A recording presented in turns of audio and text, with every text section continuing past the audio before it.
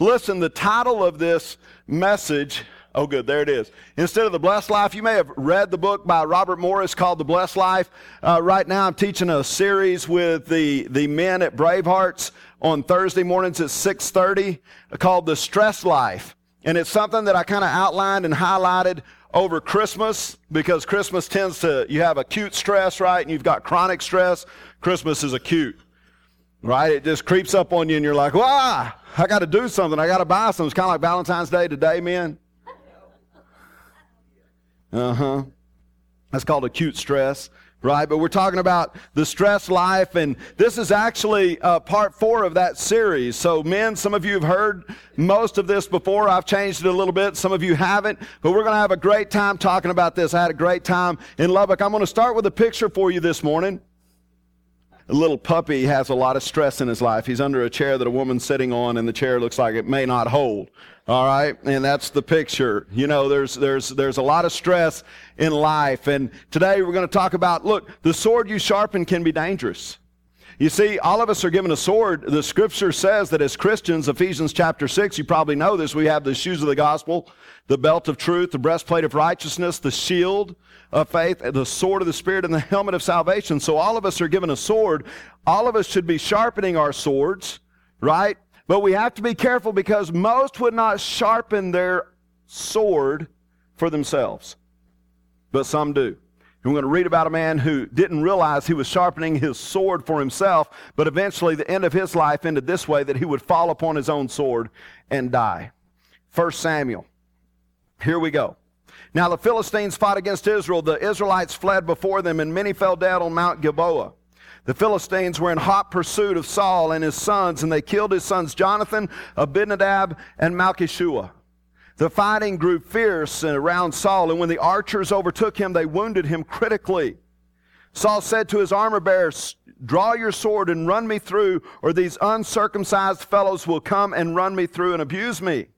But his armor bearer was terrified and would not do it, so Saul took his own sword and fell on it.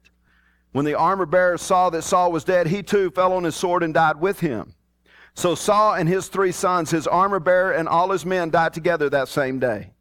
When the Israelites along the valley and those across the Jordan saw that the Israelite army had fled and that Saul and his sons had died, they abandoned their towns and fled, and the Philistines came and occupied them. Listen, of all the swords that were wielded at Saul, do you understand something about Saul? He's the king of Israel at this time. He's the big man. He's the man who can tell one man to go from here to there, and that's what will happen. He can ask for anything, and it will be given to him. He is the king at this particular time, but of all the swords that were wielded at King Saul, it amazes me that Saul was killed by his own sword.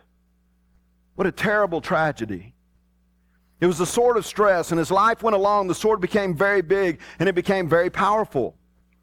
And this morning, as we look at the life of Saul, and we see what could have caused this much stress to take his own life, hopefully we'll learn something, and we'll be able to take something from this message and sharpen our swords for the enemy instead of for ourselves. So listen, let me start here with Saul, just kind of give you a brief history of Saul. All right, Saul originally was accepted by God and ultimately was chosen by God. You ever heard this? Man, that man's just an instrument of the Lord. He was an instrument of the Lord. He was chosen by God. Samuel anointed him as king. Now, Samuel is the voice, the spokesperson of God. He's the prophet in that day and time. He anointed him as king. He even kisses him, showing his support of King Saul. King Saul is made commander over the Lord's inheritance. You know what the Lord's inheritance is? Or was? That day and time is the Israelites. He's told this, hey, look, I'm making you commander over the Lord's inheritance. In other words, the Lord's souls out there. Saul, you have a great responsibility with them and to them. Samuel tells Saul there will be 3 signs to confirm your kingship. Right after he anoints him, he tells him this: you will find 2 men by Rachel's tomb. They will speak to you. You will go to the terebinth tree at Tabor. 3 men will meet you with 3 goats, 3 loaves, a skin of wine, a group of prophets. Then the Spirit of the Lord will even come upon you, Saul. And from there, look, he's got to go to Gilgal. He waits for 7 days for Samuel the prophet to come, and then he will from there sacrifice to the Lord. Now the reason I share this with you is for this. I want you to understand that he was chosen by God, but he didn't end his race well. See, as long as he followed the voice of the prophet, as long as he listened to the prophet that God had given him, as long as he listened to Samuel, things would go good for him. But when he began to listen to himself, when he felt like he was a little higher than, when he felt like he had position in life now, it became dangerous for him. I mean, it amazes me that even Saul prophesied with the prophets is what the scripture says. That means the Spirit of the Lord was upon this man. What happened? 1 Samuel chapter 15 verse 34 says this, church. Says, and the Lord regretted that he had made Saul king over Israel. Ouch. I don't want that documented in my book. All right? I doubt if there's a book going to be written about me. But a couple of things that are documented in Saul's chapter in these books is, one, he was anointed as king, but second, he fell on his own sword. Maybe even a third was that he disappointed God. What a terrible thing. Many of you are sharpening a sword, and if you're not careful, well, you may wind up falling on it. Many of us have sharpened the sword of stress, and its desire is no different than that of Satan. The scripture says its desire is for you. Swords are not built to destroy their owner, but for the owner to slay his enemies. So what happened to Saul? His sword became a sword of stress. Possibly you could say it this way, his sword became a sword of distress. Saul finds himself in trouble because of all of the stresses that were coming upon him. Now, he had chronic stress just from being king. He was getting older. But he also had acute stresses that would show up in his life that created all kinds of problems and havoc for him. They shouldn't have. There was a man by the name of David who showed up on the scene. You remember David? And David, really, when you read the scripture and you compare David with Saul, he's the antithesis of Saul. He's in direct opposite. He's not prideful. He's a little boy. He's a young man, if you want to say it that way, when he shows up on the scene. It's an interesting story, but here's what happened with Saul. The first public enemy, number one, was the voices that he began to hear and listen to. Now, church, let me tell you something. There's a voice that cries out and calls out to you every day. In the Methodist world, or maybe we should say it this way, in the Wesleyan world, it's known as prevenient grace, the grace of God that calls out, that cries out to every person that is born, that hopefully would hear his voice, that they would come to him. God is constantly in pursuit of us. But there are other voices out there as well. Ephesians talks about a voice that is the prince of the air. It's the darkness, if you will. And those voices are there to accuse you. Those voices are there to tell you that you will not measure up, that you don't measure up, that you'll never be or accomplish what God has intended for you in this life. And here's the thing, depending on who you listen to, depends upon the amount of stress you will experience. Do you hear me? You may not be listening to my voice, but you should today. All right? Because here's the truth. The truth is, depending upon which voice you choose to listen to for the day, that's the voice that will win the day in your life. And there is an accuser out there, and that's what he chooses to do. He finds you and he accuses you, and sometimes that's through other people. Sometimes that's just from a voice in your head. But he's the one accusing you, not God. The voices, public enemy number one. I preached a whole message about this not long ago, about the voices we hear, that this year of 2016 is going to be one of the loudest years that we'll ever know or has ever been known to man. There are voices crying out to people, trying to convince people to join their team. Right? It's amazing. Saul originally didn't have to ask people to join his team, but then he started listening to these voices. One of them was the voice of the women. It's a powerful voice, women. Remember? Saul killed his 1,000, David his 10,000. And so Saul's like, wait a minute. I'm the old man here. I'm the king. Y'all didn't see everything I did. They didn't have social media in my day.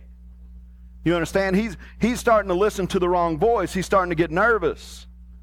Right? His focus was more on what others would think instead of what God would say. It's the reason that he begged Samuel to go back with him. If you remember, even Samuel shows up on the scene and he says, hey, you've done some things. You're listening to the wrong voice. Let me tell you something. You better turn from your wicked ways. Samuel said, as a matter of fact, I'm not even going back with you. Now watch. The reason why that's important is because Saul fell down on the ground. He grabs a hold of Samuel. The scripture says he tore his robe, and Samuel turned around, and this is in Curtis's terms. This is my interpretation. But he says, that's exactly what you've done with your inheritance. The Lord's inheritance, you've torn it in two. You didn't listen. You listened to the wrong voices when you did listen. Listen, it's important that we don't pay attention to what the enemy is saying. And the enemy wasn't necessarily the women. I'm just using that to joke. The enemy was something going on in Saul's mind. He was sitting there saying, I no longer measure up. The younger generation is coming up. The younger generation, obviously David is stronger than I am. And then he runs into public enemy number 2. This will create a lot of stress, unnecessary stress in your life. Position and pride. Public enemy number 2. Look, it's no longer the story of God, but now it's become the story of Saul. The scripture says early in the morning Samuel got up and went to meet with Saul. So here's the prophet of the Lord. He's going to go meet with Saul. It's just a set-up deal. Men and women of God, you probably do this in the morning. One of the first meetings you have is with the Lord. Well, that was a scheduled meeting. This is supposed to happen. But then he was told Saul has gone to Carmel. There he has set up a monument in his own honor and has turned and gone down to Gilgal. In other words, through his own insecurity, he went up on the Mount Carmel, and he builds an image of himself to remind the people just how great he truly was. People, you need to remember how great I am. All the great things that I've done. And it's no longer the story of God working through Saul's life. It has become the story of Saul. And that's a story that brings danger with it. See, Saul listened to his own voice instead of the voice of God. Even in that, the word of the Lord came to Samuel. I regret that I have made Saul king because he has turned away from me and has not carried out my instructions. Samuel was angry. He cried out to the Lord all that night. That's what the scripture says. I love this because this means the prophet of the Lord actually loved the king. He prayed for him all night. He cried out for him, but even through what he was doing, he could not save Saul from his own pride. Pride is dangerous. You remember Saul, he thought he was going to get away with something. The last major battle before this battle with the Philistines, he went out to kill the Amalekites, and God told him, he said, hey, you kill everything. You destroy them from the face of the earth. Even their animals you wipe out. Now, this shows the impurities of the people. Okay, there's a lot of things, there's a lot of theological ideas about why they had to go and kill everything. But basically, they were intermingling with God's people. And Saul was allowing this to happen. So now he's told to go out and wipe them off the face of the earth. They defeat them, but he keeps the fatted lambs and the fatted cattle for himself. He even keeps the king, if you remember the story. Now this is dangerous for this reason. Samuel shows up, the voice of the Lord within Samuel. He says, hey, rumor has it that you kept some back for yourself. You remember how he responded? Oh, yeah. Well, no, not for me. I was going to sacrifice those to the Lord.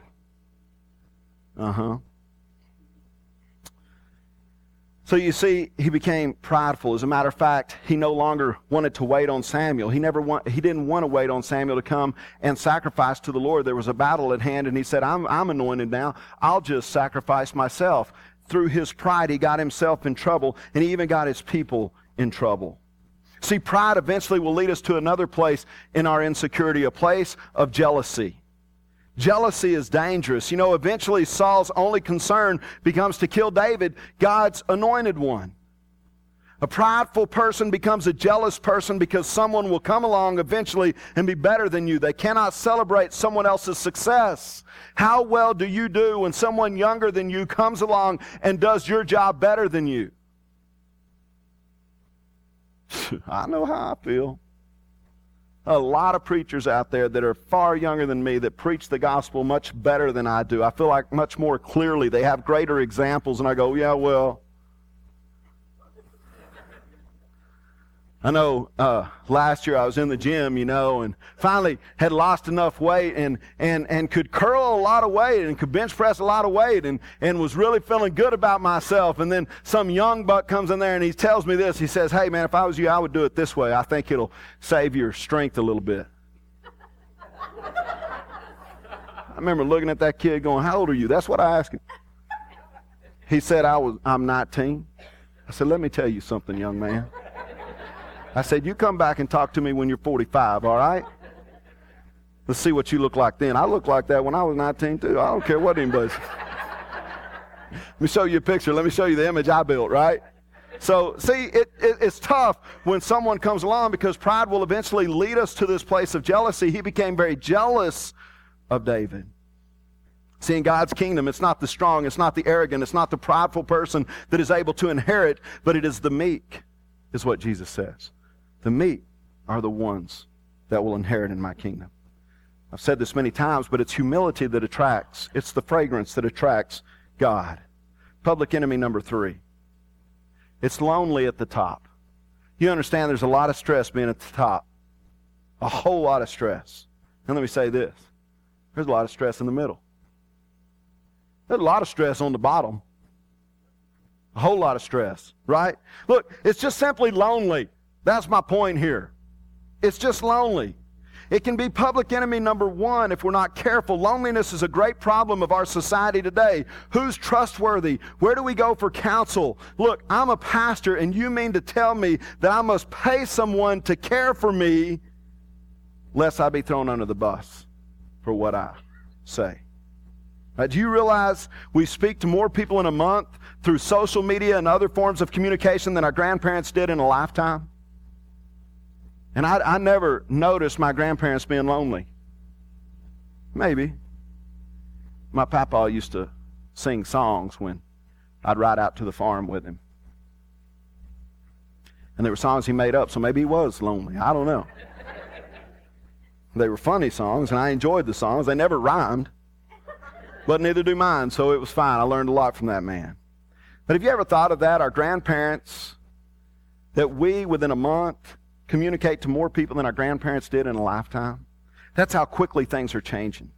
See, and this is interesting to me. We live in one of the most loneliest times ever recorded. One of the most loneliest times ever recorded. Genesis 2 says this: "It is not good for man to be alone." Hey, it's also not good for men to be crowded. You see, there's a balance is what I'm saying. There's a balance. We can be in a crowd and still be alone. We can be by ourselves and find loneliness as well. See, but because of his position, Saul was in a great position. He was handed over a great inheritance. He was constantly on the move. Have you ever thought of this? Because of his position, it put him constantly on the move. Listen, many of you, because of your professions, it puts you constantly on the move.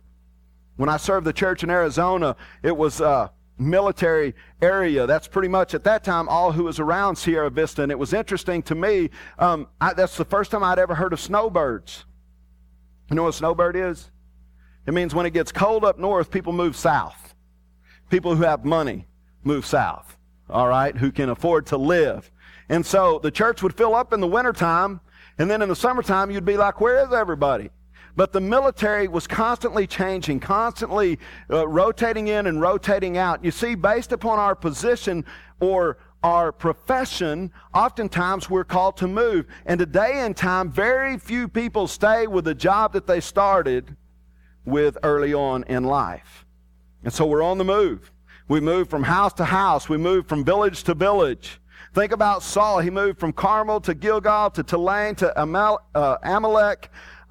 War caused him to be on the move much more than what possibly he should have. Look, today in time, 1 of every 3 to 4 families move each year in the U.S. This causes relationships, headships, friendships to change, which, look, cause stress.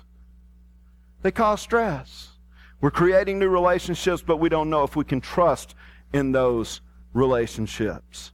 And even though Saul was at the top, he felt unneeded. He built a monument in his own image. Out of his own insecurities, many of you feel unwanted. You feel unimportant. You feel unneeded. You've asked yourself this question many times: would anyone even notice if I weren't here tomorrow? It's a scary question. Be careful with that question because you're listening to the accuser and you're sharpening that sword, not for your enemy, but for yourself. Listen, lonely. Some of us are lonely because we feel like the buck stops with us. What would happen if I weren't here? Imagine being a surgeon and the only one that can do what you do. That's your profession.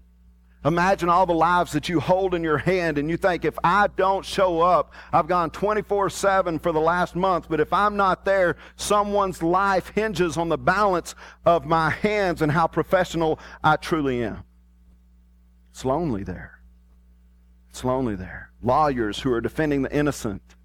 Those of you who must take a stand because it's the right thing to do, but it's not the popular thing to do. Oftentimes you find yourself lonely. And then there's this thing known as spiritual loneliness. Look, the loneliness that happens when we walk away from God, because this is really what happened to King Saul. He began to say, I no longer need to hear the voice of God. I can do this in my own strength and my own power.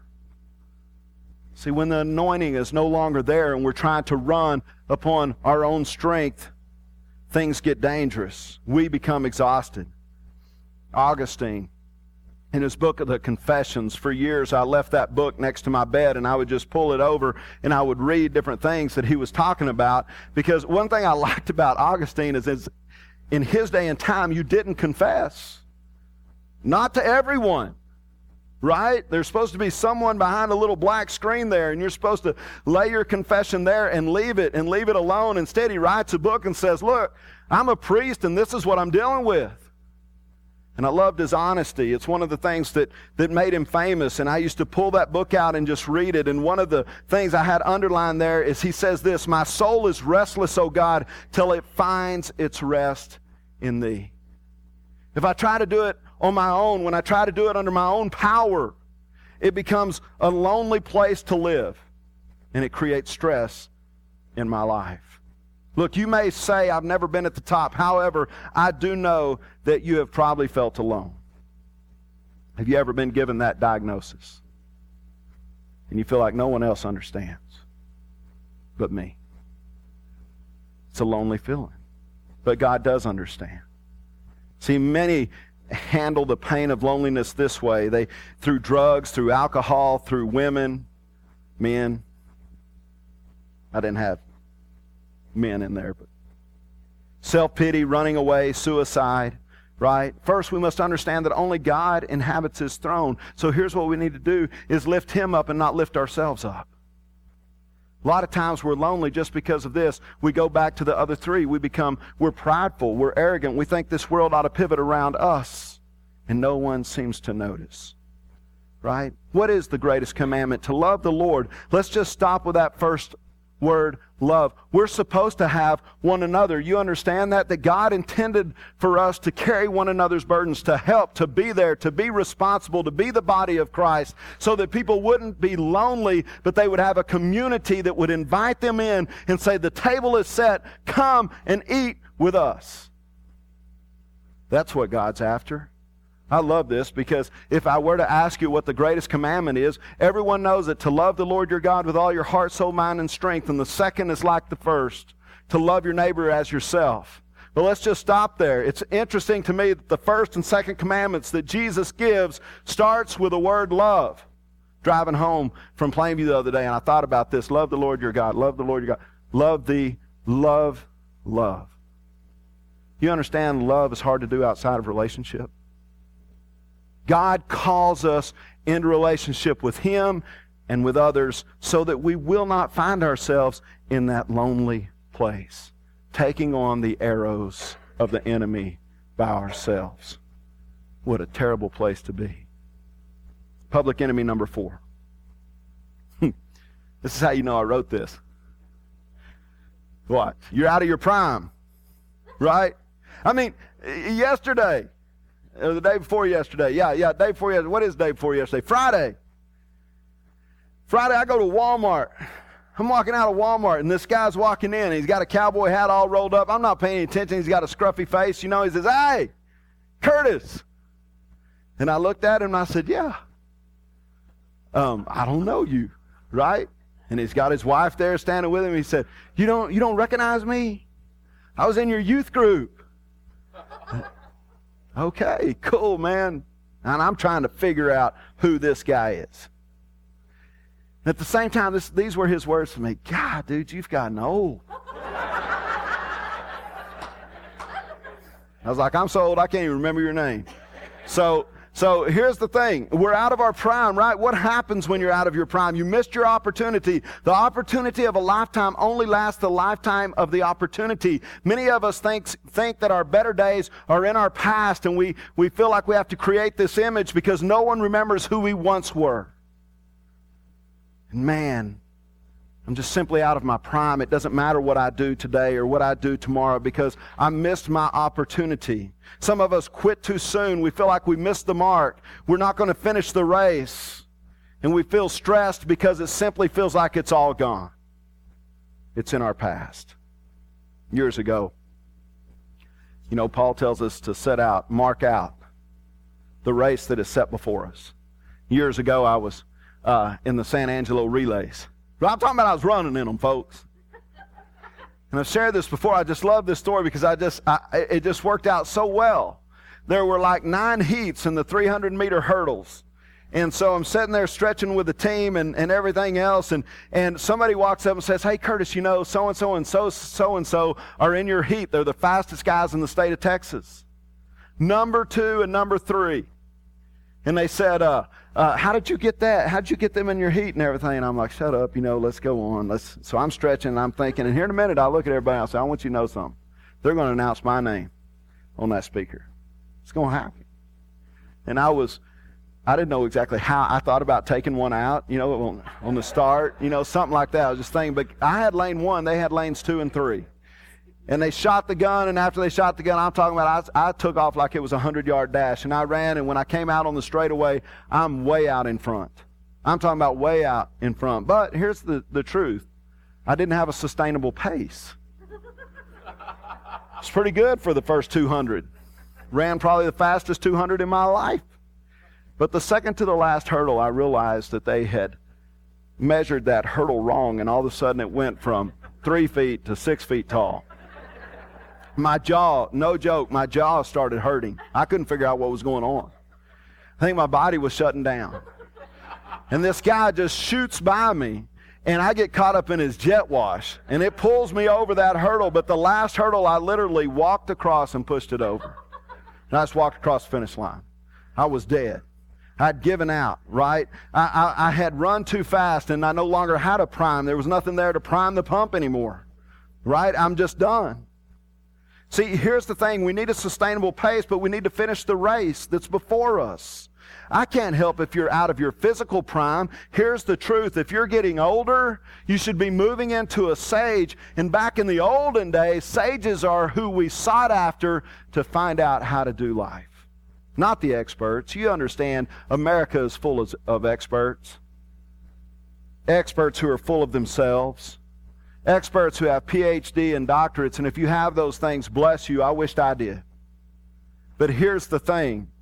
We look for the expert who's 35 years old and has all the answers to all the problems instead of living those answers out in their life and growing old and mature in their faith.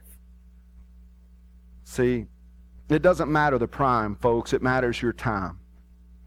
If you're worried about your prime, here's the problem. It's going to run out. Your physical prime is simply going to be that. It's going to run out. But it does matter what you do with your time. You have to set a sustainable pace. Look, we can't stop short. The rich young ruler, you remember he came to Jesus and said, hey, I've done all these things. But then the scripture ends this way, that he walked away sad.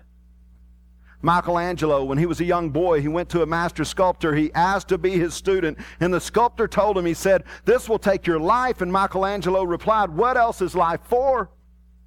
Maybe you need to hear what Jesus said. Jesus says, deny yourself, take up your cross, and follow me daily. Let's do that, right? See, it amazes me. David never had a prime. You understand that?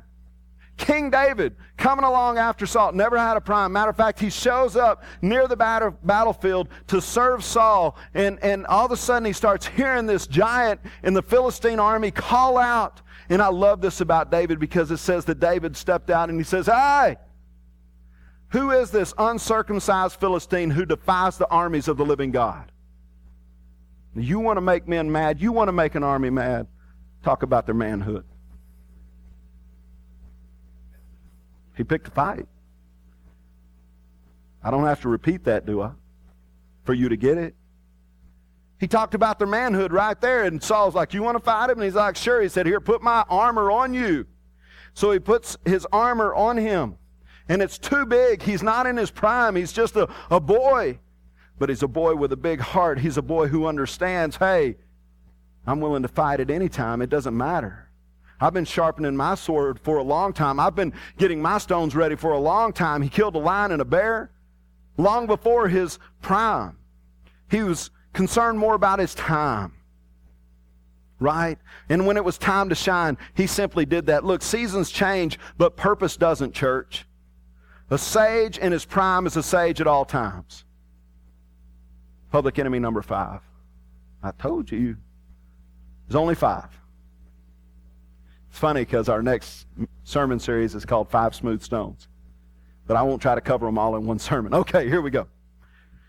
Public enemy number 5, this will create stress in your life, the temptation of avoidance. In other words, being passive.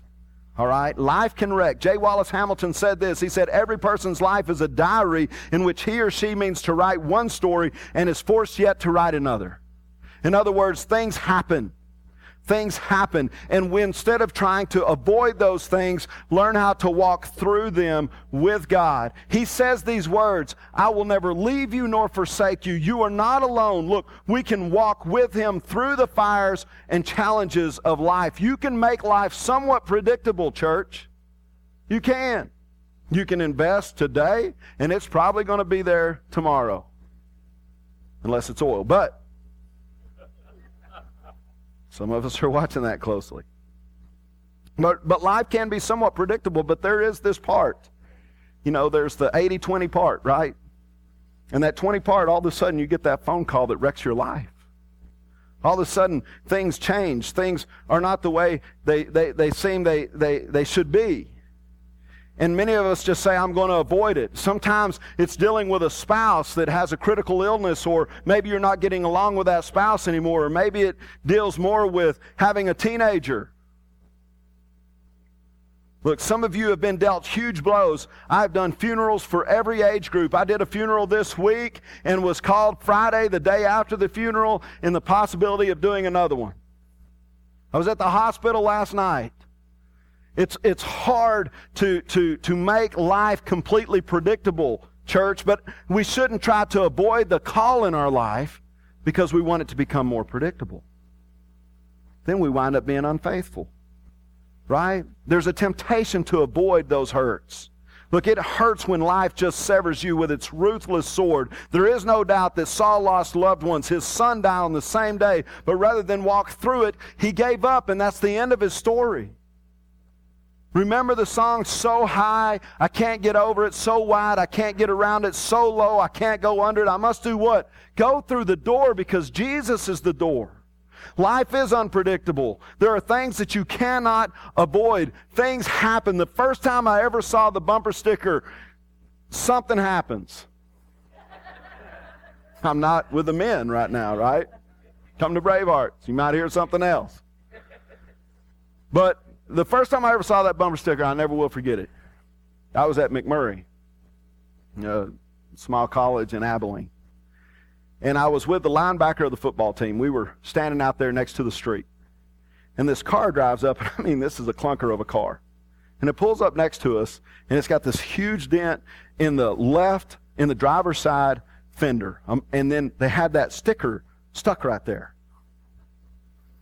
And so they're asking us directions, and you have to know Vince. I won't use his last name. Vince is standing next to me, and he's saying, hey, what you do is you go around here, and he gives them directions, and they go to drive off, and he's eating an ice cream cone, and he turns it over and sticks it on the top of that car. And I thought, what a rude thing to do. I'd never been around anybody that did that before. But I've never forgot the bumper sticker. Now, we'll talk about Vince in a minute. All right? Just kidding. So here's the thing. Things do happen. My mother has said many times there are worse things than death. You just need to live your life. There's an old hymn that states, Jesus walked that lonesome valley. He had to go there by himself. Nobody else could go there for him. He had to walk it by himself. He just had to go. He had to do it. And there are some things that you're going to have to walk through that no one else will have to walk through. But don't try to avoid them. Call upon the name of the Lord. See, Jesus was tempted by Satan to do what? To avoid it all. You don't have to go to that cross. You can throw yourself off this thing. A legion of angels will come and save you, and you can have dominion over this earth. You can just avoid it. Right? Psalm 121. I lift my eyes to the hills. From where will my help come from? My help comes from the Lord, who will neither sleep nor slumber. I think it's odd, because most of us can quote that particular verse. I think it's odd that it says that God will neither sleep nor slumber. What does he mean by that? Well, I was reading in a commentary, and this is what he means by that. Back when there were a lot of feasts and celebrations where people traveled to these feasts, a sentinel would always stay ahead and even guard his post at night to protect the people, because the enemies that were out there, the robbers, the thieves, knew that the people would be traveling to these great feasts. It's interesting to me that they wound up having to hire people to protect them just to go have a party. But that's basically what happened. But they were often attacked when the sentinel would fall asleep up on the mountaintop. They knew where to look for the sentinel. And oftentimes they would kill him first and then go and raid the people. Now listen to this. I lift my eyes to the hills. From where will my help come from? What he's saying is, look, my help's not in the sentinel. My help's in one who will never sleep nor slumber. Right? The cross is all about turning defeats into victories, all about walking through this thing that looks like it's defeat and moving on to a place of victory. Sometimes we must walk through the pain of disappointment. Beethoven lost his hearing. Pater became a paralytic. Helen Keller was deaf, blind, and unable to speak. The Apostle Paul wanted to go to Spain, but instead was put in a prison cell in Rome. But were they defeated by their disappointments? Absolutely not. See, the cross is about turning those defeats into victories. The cross looked like defeat to the disciples. It was called defeat by the world. It felt like defeat to Jesus, but God made it his greatest victory. Pulled that quote from Leslie Waterhead. Look, we must recognize that disappointments come. Don't blame others for our misfortune. Go on with life. Go through life, living one day at a time at a sustainable pace. Trust God that he goes before, that he also goes with. Look, church, I can't imagine Saul sharpening his knife, thinking one day I may use this on myself. A sword is not meant for its owner, it's meant for its enemy. If the pressures in life, the stresses of this moment are overwhelming you, I want you to listen to the right voice today that cries out to you in Matthew chapter 11, verse 28. It says this, come to me, all you who are weary and heavy laden, and I will give you rest. Take my yoke upon you and learn from me, for I am gentle and humble in heart, and you will find rest for your souls. What voice are you listening to this morning, church? Do you need someone to stand in the gap? Are you alone?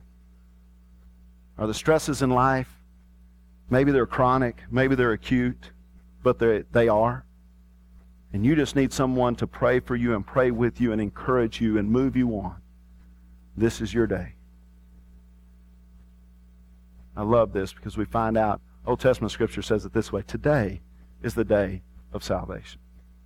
Today is what we have. You might be out of your prime, but you're not out of this day. Let's pray. Father God, I thank you, Lord, for each and every one. Father, we do have stresses in our lives, stresses that seem oftentimes unbearable. But Father, we know that you are unshakable. Father, the way the Apostle Paul puts it is, I'm pressed down, crushed, but I'm not shaken. Because I know who's in it with me. Lord, I just pray this morning that so many, instead of receiving and being able to live in the blessed life, they can't see the blessed life because of the stressed life that they're currently living. God, I just pray that, Father, we'll be here for one another, and most importantly, be here for you. Father, for those who need prayer this morning, which is really all of us, Father, bring them forward. Let them know that we will stand in the gap with them. And we'll watch victory happen in their life. We'll watch them leave the defeats and the defeating enemy in this life, Father, and start praising you and walk into victory in you. God, we bless you and we thank you for this day and this time with one another. In Jesus' name.